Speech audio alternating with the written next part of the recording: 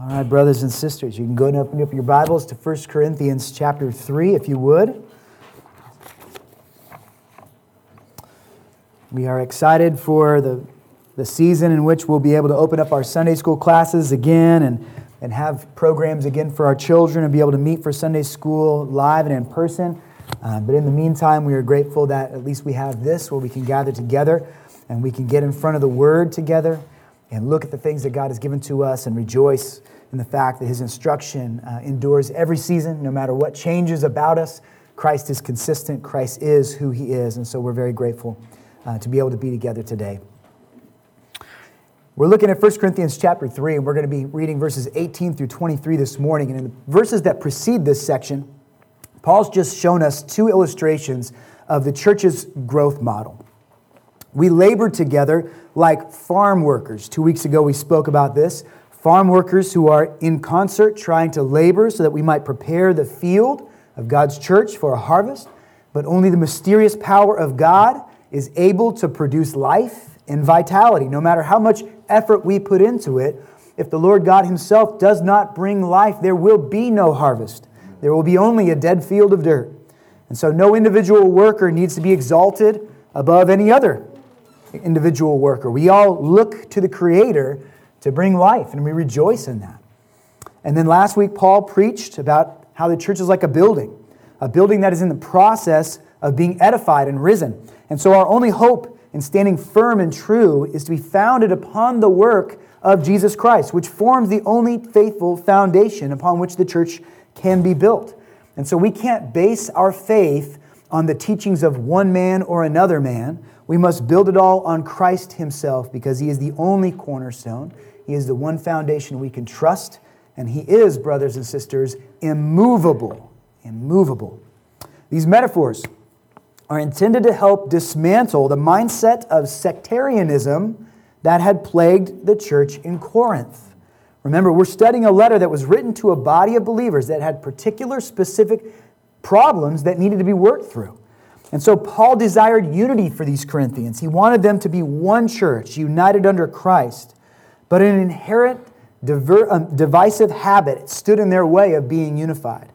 Following the model of the secular culture that surrounded them, the culture out of which they were saved, these Corinthians, many of which did not come from a Jewish background, many of which were very new to the Word of God, were eager to prove their wisdom by aligning with what they considered to be the best teachers and leaders. And so there began to be this division and this split in the church where people said, well, I like this leader better than that leader, and my leader says it more succinctly than your leader does it. Oh, my leader has a better approach in the pulpit. He's a better preacher. Oh, my leader is a better shepherd than leader. And they were beginning to fraction and become a church divided. And so this competitive mentality was undermining the purpose and the character of God's church.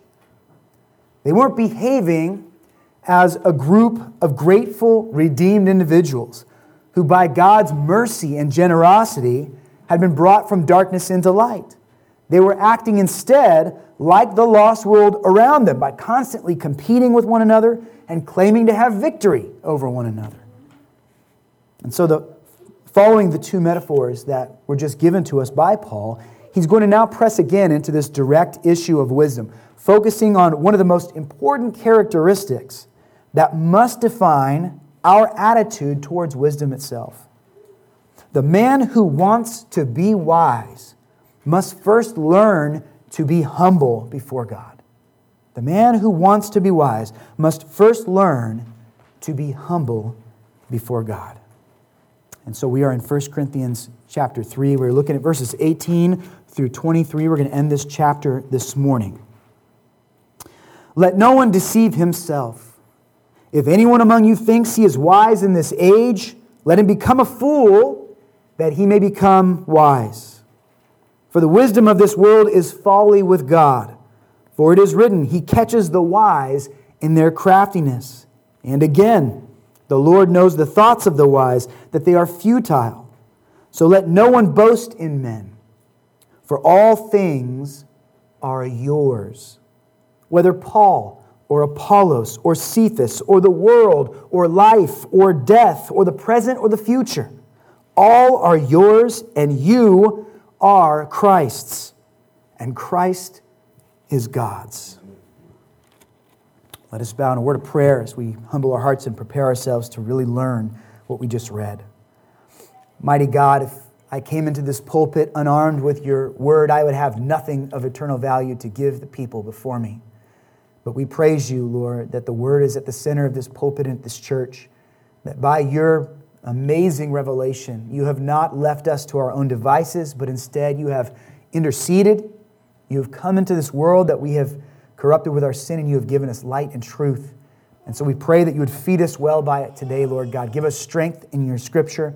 Help us to be very, very grateful for it, and let us value it above all things, Lord God. May it be more precious to us than gold and silver. May we desire it more than jewels and wealth and riches. May we want it more than health, Lord God. This word is to us so important and so vital to our fellowship with you and to our representation of you in this world. And so I pray, Lord God, that you would settle these things in our hearts and minds, and that they would manifest themselves. These truths would become alive in us as we obey them. In Jesus' name, amen. So let me lay out a brief roadmap of the passage that we're going to be studying today. We will see Paul give two stern warnings in the section that we're studying. Each one is urging a mature sense of humility, and each one is marked by the same phrase. You'll notice it twice. In verse 18, let no one, and then he says, deceive himself.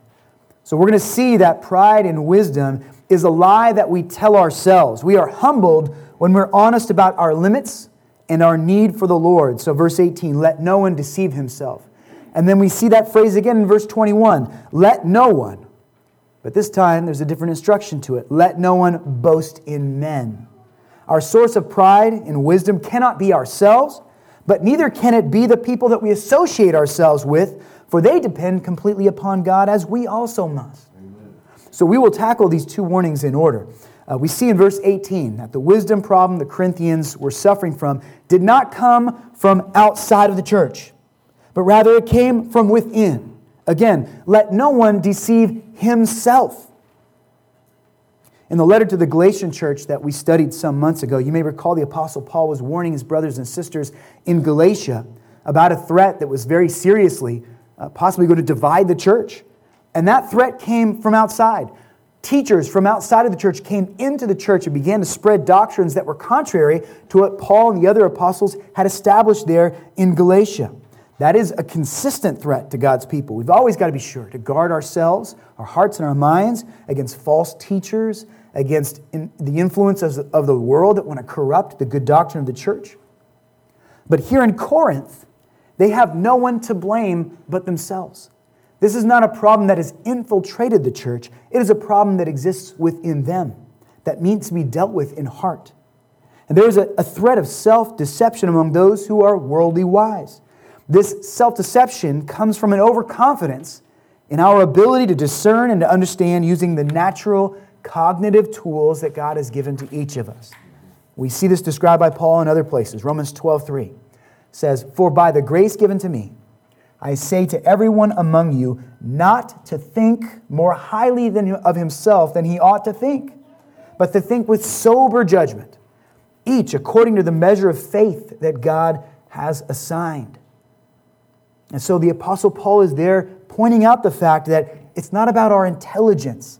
It's not about our ability to comprehend and pull things apart and put them back together again intellectually. No, it's about the faith that God has put into us to trust His wisdom above and beyond our own. And so there is this self-deception that is hindering the church. It is a serious wound that the Corinthians are dealing with. Perhaps this is the most twisted brand of deception. For self-deception is entered into willingly. It is a game that you play against yourself. So no matter how you play it, you're going to lose. You cannot blame the craftiness of another for the self-deception that you bring upon yourself. You have set the snare, and now you have also fallen into it. Most of you know that I'm a mechanic. I used to work in a shop, and mechanics have this saying that goes back and forth between them. For those who like to think of themselves as mechanics, but who really don't have much business in the garage. There are those who know enough to be dangerous, right?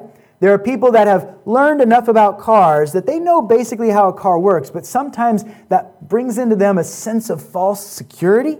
They think that they can take it apart, so they must be able to put it back together again. And a little knowledge can get you deeper into trouble than no knowledge at all.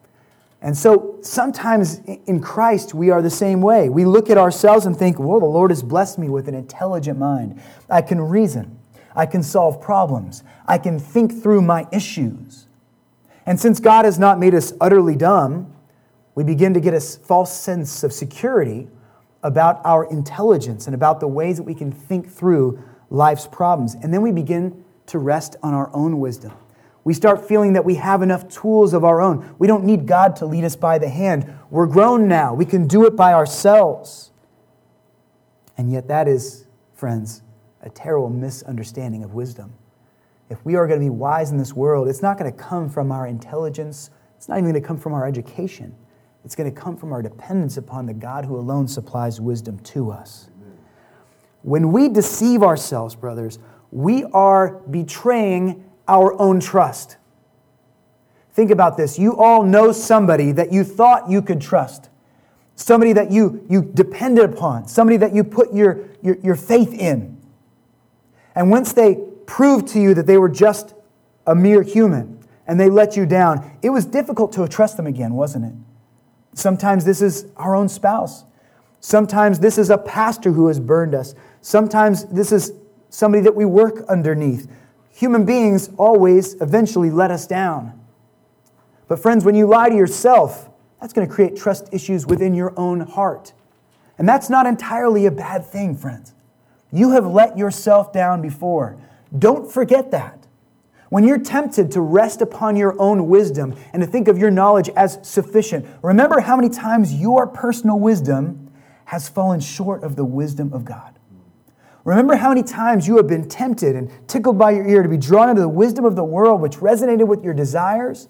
And in doing so, you left behind the wisdom of God, and it only left you broken and hurting.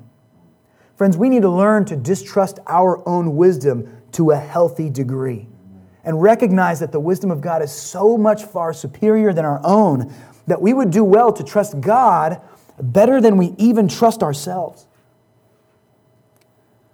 Now, if you've been attending here for a while, you know that we preach the doctrine of the depravity of man at First Family Church. The depravity of man simply explains that since the fall of Adam in the garden, the first man sinned, everyone who has come after him, with the exception of Jesus Christ, every human being is born a natural sinner.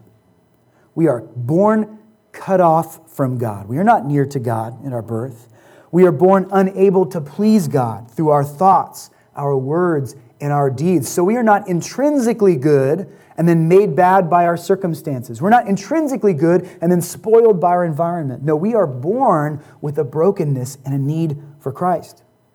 We teach this doctrine because it is consistent to the true testimony of Scripture. And apart from the doctrine of depravity, people tend to develop a very inaccurate view of their own righteousness. This inaccurate view of their own righteousness can hinder them from seeing their need for salvation. If we think we're basically good people, then why do we need a Savior to come from on high to save us from ourselves? Now, one of the key verses that is used to support the doctrine of depravity is Jeremiah 17:9. And I'll quote it for you. It's on the screen. Jeremiah the prophet declared, "The heart," he's speaking of the heart of man here, "the heart is deceitful above all things and desperately sick. Who can understand it?"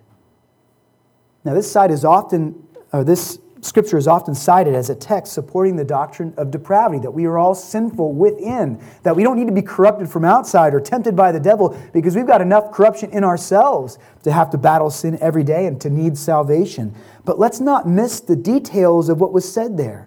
The heart is not just sinful. How's it described there? It is deceitful. It is tricky. It knows how to pull the wool over someone else's eyes, and even how to pull the wool over our own eyes here. It is so desperately sick that our own heart will often lie to our own face. And we're foolish enough to buy it.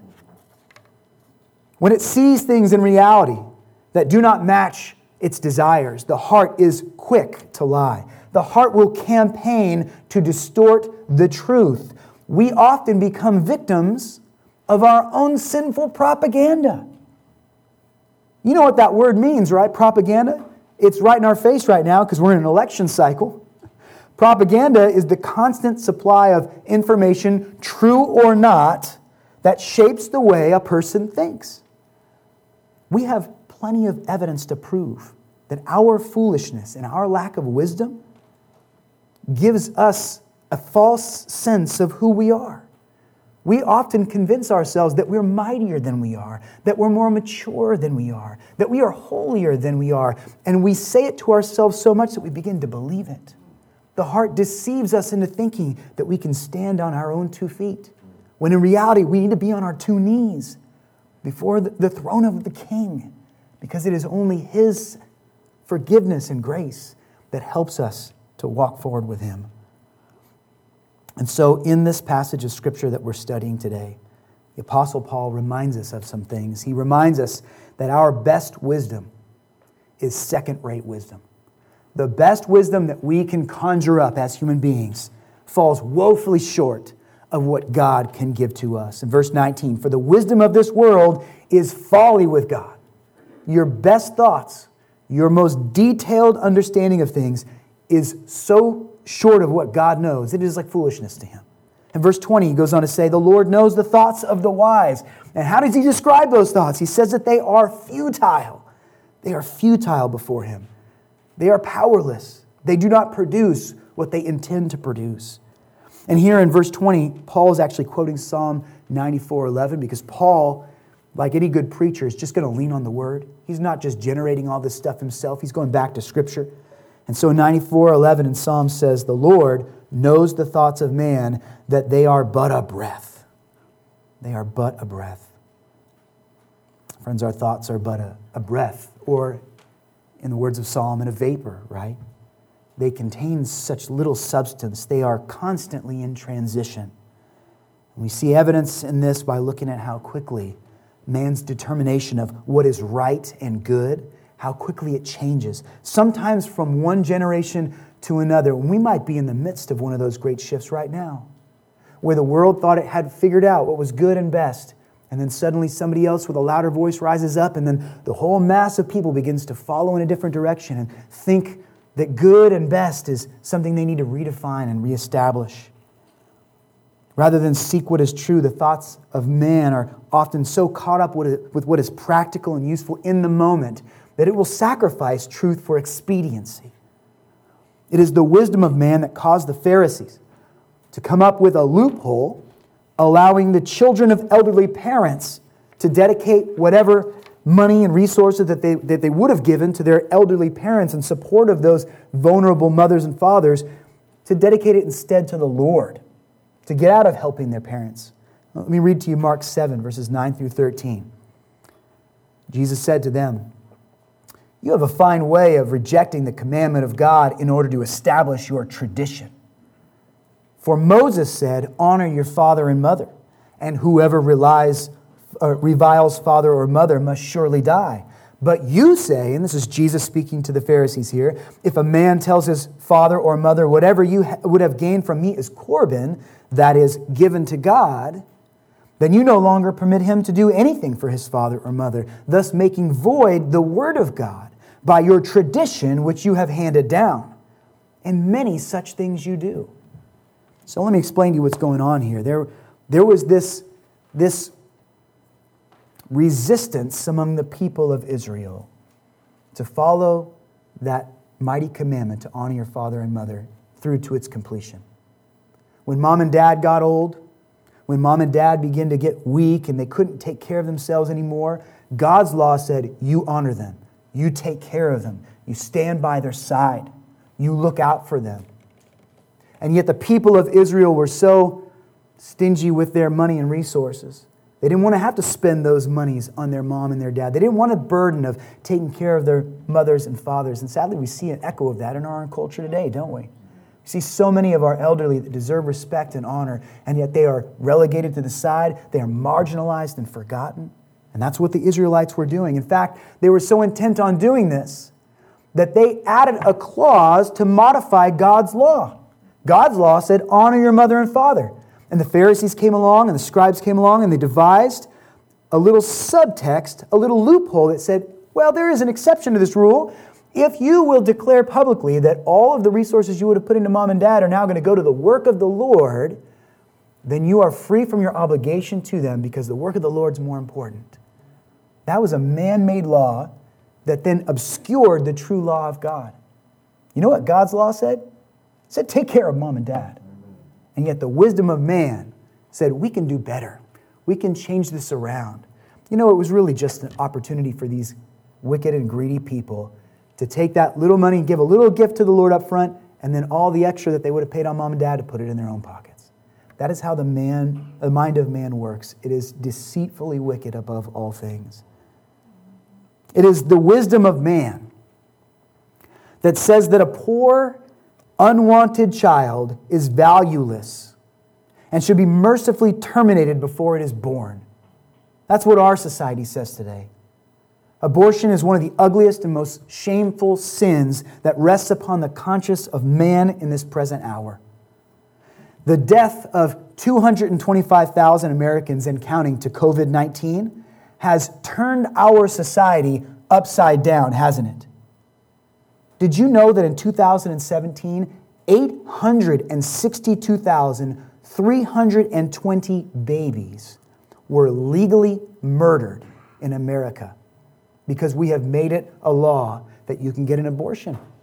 If you don't want that child in your life, just go ahead and take care of it. 862,000 babies. And that doesn't count all of them, because there are many that are aborted in clinics that are not following government mandates. Do you see how twisted our mind is? That is the wisdom of man. We must learn to distrust the wisdom of man and to anchor ourselves instead to the wisdom of the living God. Paul reminds us, not only is man's very best wisdom second rate, but man's best lies do not work on God. We may be able to fool ourselves, friends, but the lies that we tell ourselves to justify our sin will always fall short of convincing the Lord God of our innocence. Verse 19 says, for it is written, He catches the wise in their craftiness, right? This is actually a quotation of Job 5:13, which says, He catches the wise in their own craftiness, and the schemes of the wily are brought to a quick end. You will not deceive the Lord God. Justice will eventually fall to you, even if you convince your fellow man that you are righteous, even if you convince yourself that the actions that you do that you know are against the Word of God are actually okay in your circumstances. Friends, we need to know who we're contending with here. Conversations in our own head are not unheard by the Lord. You can plot and scheme, but your efforts are like an open book to the one who sees all things and doesn't just see the words in your head, but the intentions of your heart as well. A convincing plea to the Lord God, trying to get Him to change what He has declared as right and good, will not sway the king. He will not buckle to what is wrong or weak, because a mortal was able to manipulate or confuse Him. It does not happen. And I see such an ugly example of this in the prosperity gospel that is so common in the world today, especially in our own nation. Prosperity praying looks much different than biblical praying. Think about it. It is just as twisted, by the way, as prosperity preaching. Prosperity praying means say the right thing for the right amount of time, and you can twist the arm of God and compel Him to do what you want. If you just believe that you're going to get what you want from God, if your faith is strong enough, then God has no choice. He must give you what you desire because you have the faith to get it. This is nothing short of blasphemy. Who's really the one in control in that scenario? Is the skilled prayer who knows how to tug at the heartstrings of God the one in control? Or is it the one to whom He appeals? Jesus taught us to pray humbly. He taught us to ask the Lord that His will be done in our lives, that His kingdom would come. And this is not lip service, friends. We may deceive ourselves, But no amount of praying that God will let you get away with your sin is going to let you continue in your sin. Christ says there's one way for you to get away from your sin, and that is to repent and trust that I will wash away the record of sin that you've accumulated for yourself. Trust in my Son, Jesus Christ, for there is no other name under heaven and earth by which a man may be saved. So the most impressive attempt at coercion that you could devise will not make an impression on the immovable and mighty God. Praise His name. Yahweh does not negotiate with us. And that is not to say He's not compassionate with us, friends. That is not to say that He doesn't hear us out when we pour our hearts out to Him. I was just studying the book of Habakkuk. If you've never read that little Old Testament book, 3 chapters long, Habakkuk doesn't hold back. He asks God, essentially, where are you? It just seems like the wicked are getting away with everything. Why have you not come? Why have you not intervened? Why are you not bringing salvation to your people? He's honest with the Lord God. But the Lord responds by reminding him of His sovereignty. The Lord listens to him. He doesn't smite him down. He has compassion upon Habakkuk and the broken heart that he's expressing before him, but it doesn't cause him to change his scheme. It does not cause him to change his plans. He simply assures Habakkuk that the things he is allowing to happen are happening for His purposes, and they will accomplish His good and perfect will. Prayer's purpose is not to change God's mind. It is to change your mind to match the mind of God. So friends, your only hope for wisdom is through a very unlikely path. The Apostle Paul is going to line that out for us now. You must become what you refuse to believe that you are. If you hope to be wise, you must become a fool. Let him become a fool that he may become wise, says verse 18.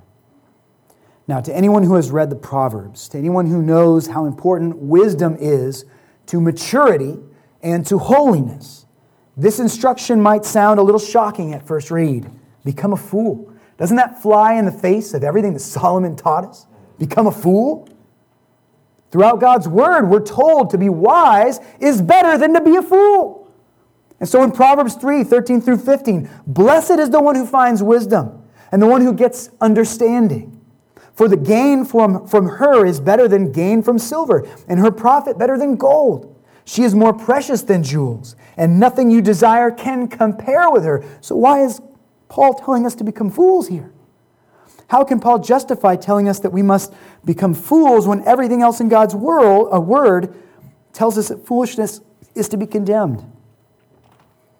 Now, throughout the first portions of this letter itself, Paul made it clear that in order for the Corinthians to walk properly in the Lord, their whole definition of wisdom needed to be re-engineered. When man tries to understand and pursue wisdom apart from God, the results are nothing short of madness.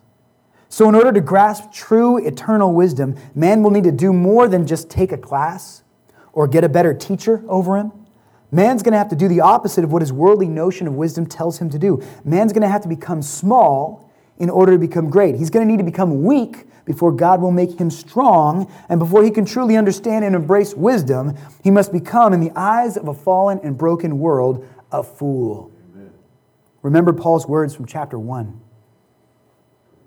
Chapter 1, 1 Corinthians, verses 27 through 29 says, "But God chose what is foolish in the world to shame the wise. God chose what is weak in the world to shame the strong.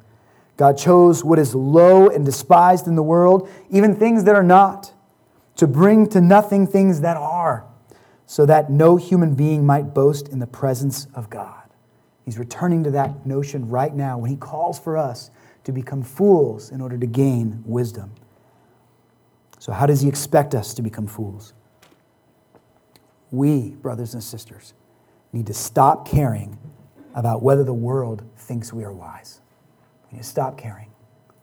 We need to make the world's opinion of us of very, very little import. The world itself, which would love to judge us and tell us whether we know anything or not, the world itself is not wise. The world is careening out of control. How can you trust that same world to tell you whether or not you are wise? Our Savior Jesus Christ put this into very clear words in the Gospel of Matthew, chapter 15, when he was helping his disciples to understand the true meaning of purity and holiness. He says in verses 12 through 14. And the disciples came to him and said to Jesus, "Do you know that the Pharisees were offended when they heard your saying?" And he answered, "Every plant that my heavenly Father has not planted will be rooted up," indicating that they were not planted by the Father, that these men were not truly saved men. Verse 14, "Let them alone. They are blind guides. And if the blind lead the blind, both will fall into a pit." If the blind lead the blind, both will fall into a pit. So those who do not exhibit a faith in the wisdom of God have no business judging the wisdom of Christians. And unless we want to fall into the same pit that they're headed into, we must disregard their opinion of wisdom and instead let God lead us to true wisdom, even if that means that the world is going to think that we're fools.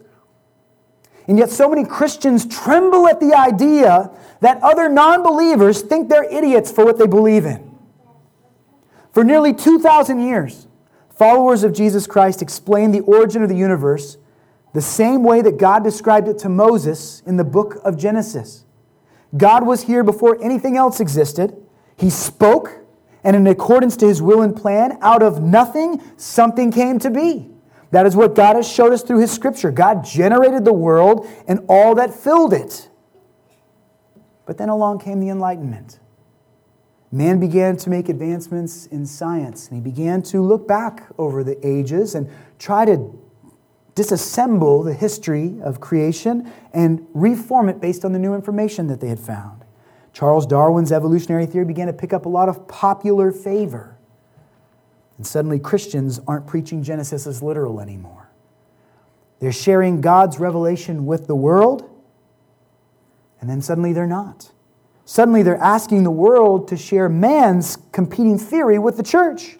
And instead of creation being an act of the will of an almighty God, now Christians who don't want to be thought down upon by the academic elite of the world feel compelled to conform their ways of thinking and even their interpretations of God's scripture to match what would be embraced in secular, godless classrooms of the modern university. And I'll let you in on a little secret, friends.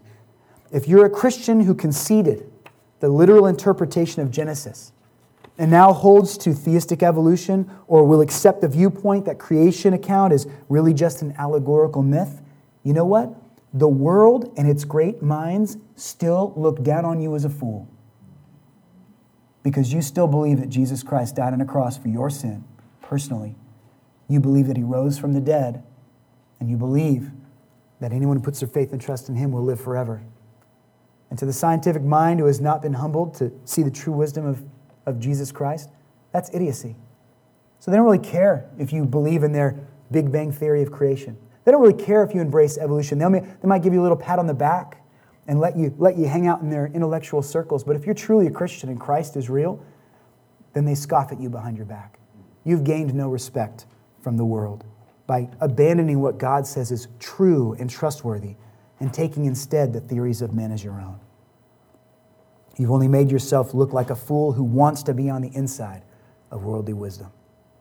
So friends, to become a fool means that we need to embrace the fact that holding to a biblical worldview is going to cause the world to think that you are foolish.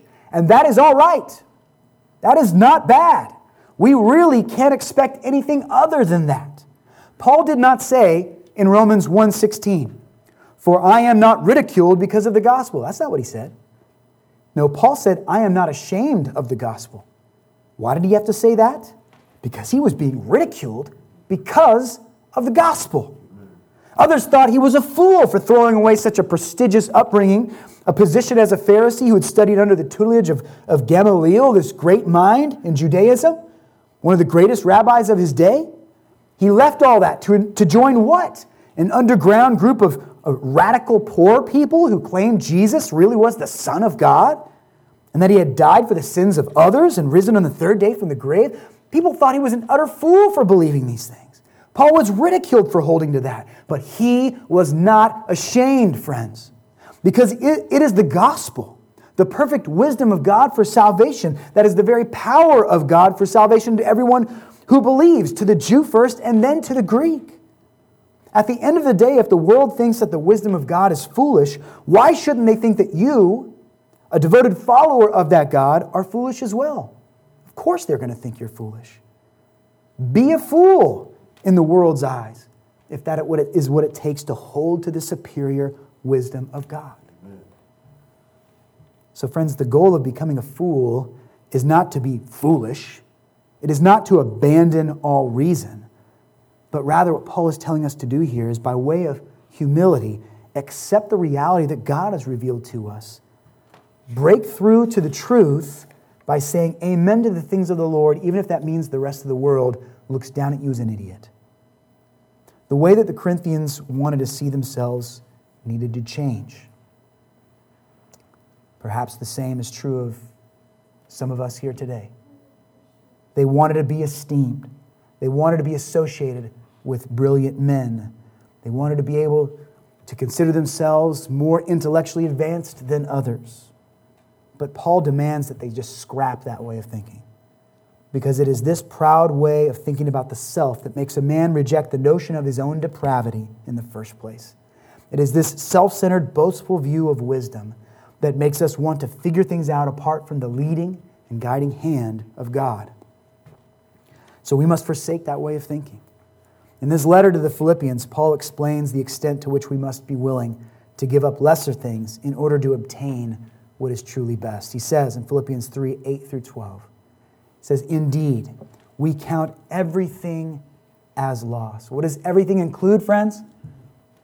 Everything includes the luxury of thinking ourselves to be wise or being thought wise by others. "Indeed, I count everything as loss because of the surpassing worth of knowing Christ Jesus my Lord. For his sake I have suffered the loss of all things and count them as rubbish, in order that I may gain Christ and be found in him, not having a righteousness of my own that comes from the law, but that which comes through faith in Christ, the righteousness from God that depends on faith." It doesn't depend on some advanced intellectual acuity. It depends upon faith, "that I may know him and the power of his resurrection, and may share his sufferings, becoming like him in his death, that by any means possible I may attain to the resurrection from the dead. Not that I have already obtained it, or am already perfect, but I press on to make it my own, because Christ Jesus has made me his own." So notice that last line there. Not that I have obtained it. The great apostle himself recognizes that he had so much more to learn. You see the humility in him. Stop seeing yourself, friends, as a finished product. You are always to be learning. A fool more readily believes he needs to learn and grow. His faults are obvious before him, whereas a wise man often thinks that he's finished, that he is good enough. And so let us, in that sense, be like the fool who knows he needs instruction, who is willing to be taught. This fool will often pursue instruction from someone greater than him, where the wise will often be so comfortable in their own knowledge that they will allow pride to replace pursuit. They will stop seeking the Lord's instruction. They will do it on their own. Are we willing to give up the illusion of being wise men? It is a hard honor to part with, but in reality, it's an honor that we don't have anyway. If I refuse to accept that I am a fool, I am no the wiser for my stubbornness. I've already been declared fool compared to God anyway. Worldly wise are not truly wise. They are merely self-deceived. And so let us think now on the second firm warning of the passage. We've been told that we are to not deceive ourselves. But we are also told here, let no one boast in men.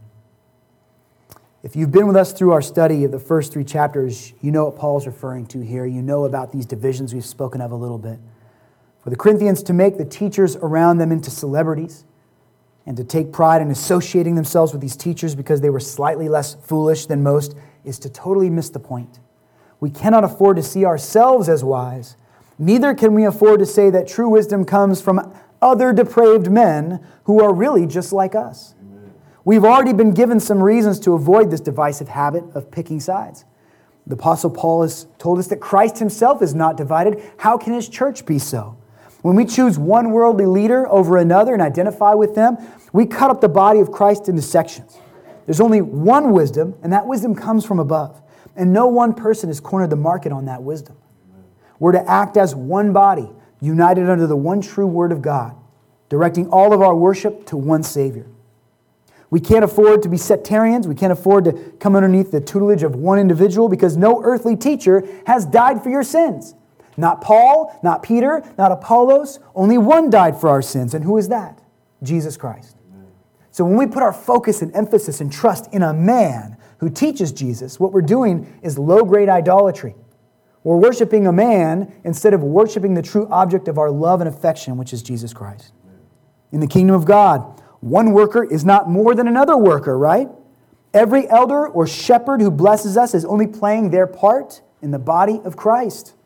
The role of each believer is important, and we should not value the work of one over another. So to be a sectarian is to place a human teacher in the position of head. But who is the true head of the church? Jesus Christ. In the kingdom of God, none of the workers can do what only God can do, and none of them know what only God knows. So there is only one faithful foundation that we can hope to build upon. When you build upon a man, you're building upon sand. Know that. When you're building upon a pastor or a preacher or a missionary or a philosopher, you are building upon the sand. So Paul has given us all of these proofs to help us to see why sectarianism was counterproductive, was against the word of the Lord. And as he wraps up this section of the letter that deals with that particular problem in Corinth, there are others that we will deal with. But as he brings this part to a conclusion, he presents one more solid reason.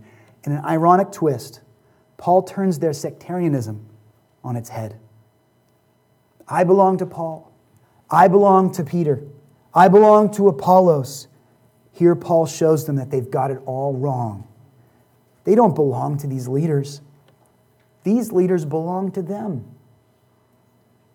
Verse 21, so let no one boast in men, for all things are yours. You don't belong to some guy. All those teachers and leaders, all these helps that God has given to the church, they are your blessing and your benefit. Whether Paul or Apollos or Cephas, or the world or life or death, or the present or the future, all are yours. And you are Christ's, and Christ is God's. Friends, if you've trusted in Jesus Christ, He has taken you in as His own. You are no longer an enemy to God. You are His child. And like a good father, the Lord's going to supply for you everything that you need, including wise counsel, including effective shepherding, including exemplary leadership. But He hasn't given you these gifts so that those gifts might claim you as their own. God has given you these things that for your benefit, that you might be blessed by them. You don't need the approval of men. You don't need to share in the credit of their accomplishments. You have Christ. You follow Christ. You are in Christ. Should the whole world reject you and consider you a fool, do not be afraid, church. You are approved by the one counsel that matters, and that by the blood of Jesus Himself. Amen. And so every blessing is yours. Every tool that you need has been provided for you. Every wisdom is being revealed as He sanctifies and grows you. All that you need is now in your possession, but only if Christ possesses you. Consider the chain of possession that's described here in verse 23. Everything is yours. That means that there's nothing that you need that God has not given to you. You're lacking nothing. Leaders, the world, life, death, the present, the future, God has given this all to you, just how you need it. And then it goes on to say, everything is yours. You belong to something. You belong to Christ. You were bought at a price. He purchased you to be a people for His own glory. And so you, if you are a Christian, are His rightfully. Philippians 3:12, going back to that passage we looked at a minute ago. Not that I have already obtained this or am already perfect. That was an example of Paul's humility, but keep reading. But I press on to make it my own because Christ Jesus has made me His own. Right? We are possessed by Christ. If we are His, He provides for our needs. But if we would rather be possessed by some human teacher, by some guru or celebrity, then we don't really belong to Christ. Is Christ the one who owns you? Is Christ the one who is your only King? And then we read finally that Christ is God's. Now, this is not to say that Christ is anything less than God. It is simply explaining that Jesus belongs to Christ in a true eternal fellowship. The Father, the Son, and the Spirit are perfectly unified. They've been forever. And there never will be a time when they are not unified perfectly. And amazingly, we are being invited in by the blood of the Lamb to taste of that perfect fellowship, to belong to God forever through the blood of Jesus. But to truly experience this blessing, friends, God must remove from us the compulsion to be wise in the worldly ways of wisdom. He is helping us to remove this self-deception that would have us anxiously desire the approval of men, and replacing it with a peaceful understanding that if we are Christ's, then we have all the approval we need, and the wisdom of God, which has become our guiding light, will lead us home to Him. Paul, Apollos, Peter. Their work and their writings have been given to us as a blessing, as we have been given as a blessing to others, because ultimately all things are the possession of Jesus Christ, God's Son and our Savior. So rebuke your doubt, brother. Grow in hatred for your misplaced discontent. Do not deceive yourself into thinking that God has left you empty-handed. He has not. In Christ, your hands are now full of the things that you need the most. Do not make the mistake of putting down God's provision for you and taking up instead your own provisions for yourself. Would you bow with me as we close in a word of prayer, and then we'll sing before we're dismissed. Almighty God, you stand alone. There is none who can rival you.